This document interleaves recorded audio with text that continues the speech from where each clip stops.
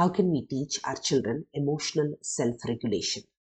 So the first step in understanding the world around you is understanding yourself. So let's put our children in situations where they have a chance to soak in the real world experience, interaction with other people, conflict management, negotiating, and all these skills are part of understanding how real world operates. But the understanding of the self-awareness is the most critical part here in emotional self-regulation.